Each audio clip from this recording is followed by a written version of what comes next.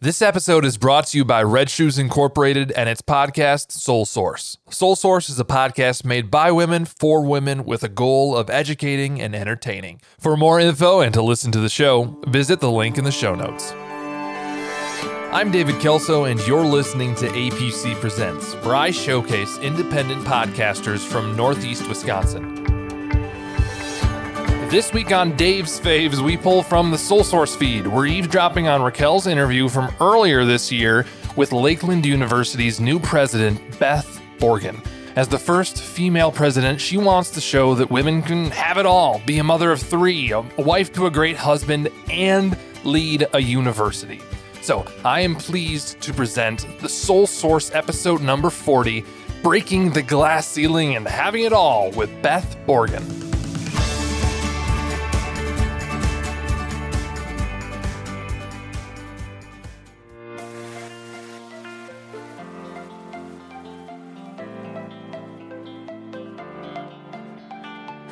You're listening to the Soul Source podcast. I'm your host, Raquel Amel. Soul Source exists to share stories that are shaping our world today. We go straight to the source of the information to give you the best insight on topics and show you what's being done about these issues, as well as how you can help to make a difference. So buckle up, Soul Source Society, because we're about to get started. His first question was, how can you do that? You have 3 kids. And the response, and I didn't say it, another man responded on my behalf and said, hold on there, you would not say that if she was a male candidate. Hello, I'm your host, Raquel Amel. I hope you're all having a fantastic day out there. Today, I want to talk about something that's impacting many of the ladies, career and life balance. Now, it's something that I know both men and women struggle with, but for some reason, it seems to impact women more. I recently read an article in The Atlantic. It was written by a woman named Anne Marie Slaughter on why women still can't have it all. This article talked about the demands of a career, the author worked in Washington, and juggling a family life. And it said that unless women are given flexible schedules, they cannot strive to have it all. So I posed this question to many of our followers in the Soul Source Society Facebook page, and your responses were very interesting. Many of you disagreed with the author and said, yes, women can have it all, just not at the same time, or that it depends on what all means to each individual woman. Well, that got me thinking about my life personally. See, I've worked in 2 different careers in my life, at least major ones. I'm not talking about the cashiering jobs I had when I was in high school and college. And I was a television news reporter for a period of time, and now I work at a public relations agency. In one career, I had very little flexibility with my hours, and in another, I have a lot of flexibility. I'm currently pregnant. I'm due in April with my first child. He's going to be a little boy. And I find myself thinking a lot about how I would handle this pandemic, my husband's non-flexible paper mill work schedule, and my previous career as a journalist with this baby. You see, as a TV news reporter, you have to go where the news is. That means I was on the road. If breaking news would hit and my news director wanted to send me to cover a story, well, I had to go, whether that meant pulling a double shift or not. How would I find childcare for my soon-to-be-her son with a schedule like that and a husband who works shift work and he can't flex his schedule either? Now, I know women do this every single day, but I can't help thinking it would be a heck of a lot easier if employers could accommodate life and work. And I do believe this pandemic has shown in many cases that people can still achieve the work that needs to be done and have those flexible schedules. My guest today is a woman who has found a way to have it all. She is breaking the glass ceiling, becoming the first female president at Lakeland University in its more than 100-year history. And she is shaking things up, too, to accommodate for a more flexible schedule for employees at the university. Beth Borgen is my guest today. I'm so honored to have you on the show. Beth, welcome to Soul Source. Thank you so much. I think this is really exciting to be talking with you today, and I'm happy you're here. I think your story is going to resonate with a lot of our listeners. So first off, congratulations on becoming the first woman president at the university. That's got to feel amazing. Thank you. Certainly. It's been an interesting journey, and I'm excited and humbled to take on the new role. Can you remind me where Lakeland University is exactly? Because there's a few different branches, right? Sure. Yes. So Lakeland University has really 3 different types of colleges. We have our traditional campus, which is the typical 18-year-old population out of high school. There's about between 700 and 800 students, and that's located in Plymouth, Wisconsin. Then we also have 7 adult education centers around the state, and that is a lot of times women balancing jobs, school, children, evening, weekend, and online coursework, undergraduate and graduate programs, and that's 7 locations around the state. And we also have a campus in Tokyo, an associate's degree program in Tokyo. Wow, that's impressive. So I want to talk with you about this position that you're in. First, a female president at the university. Walk me through that. How does that happen? Sure. So I've been blessed to be at Lakeland for 15 years now in various roles. And I always found myself working for men, which was fine. And I learned a lot. I learned a lot about different styles. I've been fortunate to work at a place that has been flexible. I've had 3 children since I've been there. I also went through a graduate program and a doctoral program while having those 3 children and working full time and being a mom, and also having a husband with a demanding job. So at Lakeland, as I mentioned, I always had a male boss. I never envisioned myself becoming president. It was not on my bucket list, nothing I ever fathomed even thinking about, until I was encouraged by one of my male bosses to think about it. So it was interesting that it was nothing I ever aspired to do. And when it was first brought to my attention, I didn't necessarily think I had it in me to do it. But I was encouraged by a male role model to get my doctorate degree, and that there was no reason why I wouldn't be able to do something like this. Now, when you found out you got the role, what was going through your head? It was an amazing journey. As you might imagine with that type of search, it is a long process. I've been through so many interviews that you can't even begin to imagine. But it was really exciting. I hadn't thought too much about the female piece of it until I was further along into the process. And when I came home and first told my kids, I've got 2 girls and a boy, the girls, when I told them I was the first female president, and they're 10 and 12, they didn't get it. They didn't understand why that was a big deal, which to me was incredibly rewarding, that generation didn't make anything of it, that why wouldn't there be a female president? It was unexpected, but I really enjoyed hearing that from them. It's awesome they're seeing everyone as equal. That's a good sign for our future. I like that. It is. So what do you think your appointment to this position means about the time that we're living in? I mean, Kamala Harris, she's just appointed vice president for the United States. First woman to do that. President Biden has appointed several women to first-time roles. And this is kind of a monumental point in time we're living in. Do you feel the weight of that a little bit? I do. I think it's a really interesting time for us, an opportunity for us. Not only in politics, but I was participating in another conference with first-time presidents from all around the country. And there were probably about 45 of us or so on the call. And it was really cool to see, I want to say almost 10 women that said, I am the first female president of XYZ University. So it was neat to see in higher education that there is momentum and there is definitely more women taking on leadership roles. Awesome. So talk with me a little bit about the responsibilities that you have as boss lady on campus, as well as mother. How are those responsibilities different than some of the normal roles? I mean, this role has traditionally been filled by men. So how do your responsibilities differ from the traditional people in this role? Yeah, great question. I think one of the interesting pieces about this presidency, not only being female, but being a mother and having 3 young children, I think it's going to really add to the campus community. Part of my job will include living on campus. My family is moving to the campus. We will be at different campus activities. We'll be inviting students to our home. I hope will be really great for our students to see a strong female leader on campus, but also a strong female leader that has a family and has kids and makes them a part of the career. So I'm really excited, selfishly for my family, because I think what a cool place to grow up. For my 8-year-old, 10-year-old, 12-year-old, but also to be a role model and to show young women on campus that you can have it all if you choose to have it all and you work hard. Absolutely. It's a juggling act, isn't it? It certainly is.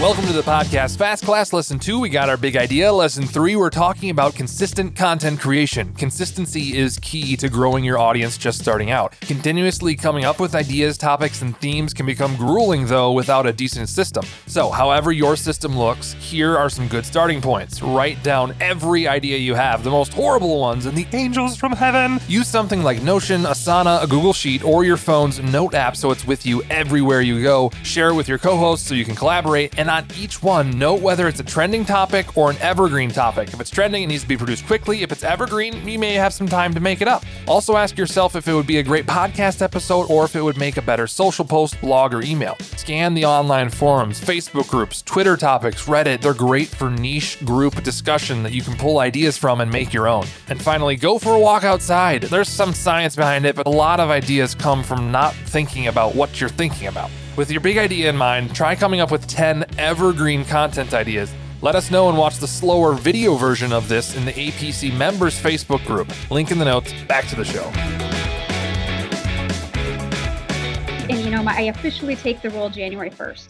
I think it's going to be incredibly important to find those opportunities outside of the normal office hours where I don't want to be working in the evenings and not be around for my family. So how can I engage my family in those evening activities? And I'm looking forward to doing that. And to that point, you're living this, and you're also trying to practice what you preach. I talked with you a little bit before we got on here. You're kind of changing the structure, the way things kind of work at Lakeland. Tell me a little bit about what you're doing there. Yes, I'm going to be meeting with our leadership team actually next week to unveil some new ideas and to talk about expectations and roles. As in probably any organization right now, we've found ourselves working around the clock. It's an interesting year, and it's not sustainable for us to continue to work at the pace we're at. We all have families, we all have lives. It would be healthier for all of us and healthier for our students and the success of the university if we all get more work-life balance. So my goal as the leader is to set the example, and I'm going to set some very strict rules and share them with my team members and encourage them to consider something similar, but make very clear that there are hours that I am simply not available. If it's an emergency, call my cell phone. I am not checking email. I'm going to be sure I have dinner times set aside to be with my family, whether it be in our home or whether it be in the cafeteria with students. I'm not sure yet. I'm really going to strongly encourage folks to take vacation. I think so many of us did not take vacation this year. It's just been a challenging year, and it's no downfall to anyone. Everyone's just been working extra hard. But I think we have a great team. We trust one another. But I think if we all get on the same page in terms of expectations, it will be helpful. So for instance, if I'm emailing people at 9, 10, 11 o'clock at night, they might feel like they need to respond to me. Well, that's not the case. So I'm going to look at, even scheduling emails. If there's something I need to do and get it off my plate, I can do it at night, but not have it sent until work hours so people don't feel obligated to reply. So I'm going to look at some ways and get some ideas from the team too, how we can support one another in making sure we're not burning ourselves out. That's just it's such an insightful way of doing things that I just wish was more common practice. How are you hoping a change like this is going to impact your staff and just the way that the university functions overall? Sure. I'm hoping it's a welcomed approach. I really think this type of approach would not work if it didn't start in the president's office. I think setting an example and then talking with my leadership team to be sure they set that example to their teams so it trickles to everybody in the organization. I'm excited. I think it will be embraced. It will be different for some, especially the more traditional folks on campus. But I do hope that people will see very quickly the value, health-wise, wellness-wise, productivity-wise, that we will all be more energized to do our work and to do it well. And speaking of that, we've talked a little bit here about generations a little bit. You talked about the traditional generation just now. We talked about your kids beforehand. You and I are having a conversation about being first women. So that's the millennial generation X conversation here. So as you talked and mentioned all of these differences in the generations, what was some of the differences that you noticed from the generations and the reactions to your appointment in this position? Talk with me about that. How did the older veterans react versus, the younger ones? Yeah, I think probably the starkest contrast would have been my kids' reaction from their generation that, oh, this is no big deal. Mom's a president. That's what women do. And then I heard from another gentleman while I was in the process, and I love him dearly, no offense to him whatsoever, but his generation, his first question was, how can you do that? You have 3 kids. And the response, and I didn't say it, another man responded on my behalf and said, hold on there. You would not say that if she was a male candidate. And he said, gosh, you're right. You're right. I'm sorry. So I think it wasn't intentional. He wasn't trying to be difficult, but that was his initial reaction. That shows a whole nother generation of the initial thought process about a woman taking on a leadership role. It is so interesting to hear that and to see the differences, the progress that's been made, but it's taken years to get there. What are you hoping that other women will take away from your story? I guess my hope would be that you can have it all. And that doesn't mean it's easy to have it all. You need a supportive partner. You need supportive children. You need supportive colleagues. But you can build a culture and a team around you that understands and values the importance of work-life balance. And it can be done. If I can get through a doctoral program with 3 little kids and an executive vice presidency role, working full-time, I just feel like I've been blessed to have the family to support it, to have the boss who supported it, a male boss who supported it, and to have an organization that allowed me the flexibility to be able to do it all. We'll be right back after this short break.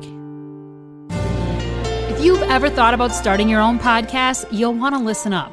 I can tell you firsthand, starting the Soul Source podcast has been a ton of fun and is one of the best decisions I've made in my professional career. But it can definitely feel overwhelming if you don't know how to get started. That's where this awesome company called Buzzsprout comes in. Buzzsprout is by far the easiest and best way to launch a professional podcast. In fact, it's so good, they've already helped more than 100,000 people launch their own podcast. Buzzsprout will get your podcast into every major podcasting platform like Apple Podcasts, Spotify, and Google Podcasts, just to name a few. You also get a great-looking podcast website, audio players you can drop into other websites, detailed analytics to see how people are listening to your podcast, and tools to promote your episodes, and so much more. Plus, Buzzsprout publishes new podcasts, YouTube episodes, and blog posts every week. These helped me immensely learn the ins and outs of podcasting from the experts in the business. And to start your own podcast and get a $20 Amazon gift card, follow the link in the show notes. This lets Buzzsprout know that we sent you, and it also helps support Soul Source. Buzzsprout, the easiest way to start a podcast. Welcome back. And let's talk about the guys there for a minute, because you talked about a male boss and your husband. What is the role that men play in helping women climb that ladder? I think it's a huge role. I have been blessed to have a wonderful husband who's supported me along the way. He is in this. This is a true partnership. We're moving to campus. We're moving our family. So before any of this was even a possibility, we had that conversation. We're going to live on campus. We need to set an example for our students. We need to be engaged at activities. I need to get a doctorate degree before I can do this. Are you willing to have me gone? I was gone once a month for 3 nights. And we've got 3 little kids. So he said yes. And he never made me feel guilty. I think that's one of the biggest things. Never, ever made me feel guilty about being gone. And I would come home exhausted after 25 hours of classes over the weekend. And he would have the laundry done, and he would have the rooms picked up, and he would have supper ready and a drink waiting for me when I walked in the door. So I think having that support and not having that feeling of guilt is what made it possible. You brought up a point that I was initially going to ask you, how your husband responded, but you kind of told me what he did. But what I find interesting there, and what I feel like sometimes maybe women kind of combat with a little bit, is those traditional male versus female roles in the household. And you just talked about being gone, and he was doing laundry and making meals and taking care of kids. That's normally something that people consider a woman's job. So let's talk about that part just a little here, about the importance of gender roles. Really aren't gender roles. It's a partnership. Yeah, definitely. I mean, it's kind of funny. I'm in my basement right now working. My kids are upstairs virtual learning. My 8-year-old boy just put in a load of laundry. So I think certainly fathers set an example for their sons. And it is truly important. Yes, we all have kind of the things that we each do, but when it comes down to it, we really do share the household responsibilities here. Last question on this one is, why is it so important that men are supporting women? What happens if they aren't in your corner, they aren't backing you up? Yeah, I think it wouldn't be possible for the what we're seeing today, the momentum in female leadership. I think if we didn't have men or women, for that matter, supporting us in some way, shape, or form, it wouldn't be possible. We wouldn't see the progression that we're seeing. So I think having that family support is really, really important to the continued momentum of women taking on leadership roles. Did you ever think you'd be a trailblazer like this? I mean, you're in a pretty cool role here. No, I just feel blessed every day. Count my blessings for all the support I've had. I never, as I said, I never wanted to be a college president, never even thought about it. Certainly not even thought about being the first female anything. So as a first generation college student who never imagined going beyond my bachelor's degree, it's been an interesting journey, and I've been blessed with the right people and the right places and the right support. Awesome. Well, Beth, thank you. I can't thank you enough for being here, sharing your story with us. It's really an honor to talk with you today. This has been fantastic. Thank you for having me. I appreciate it.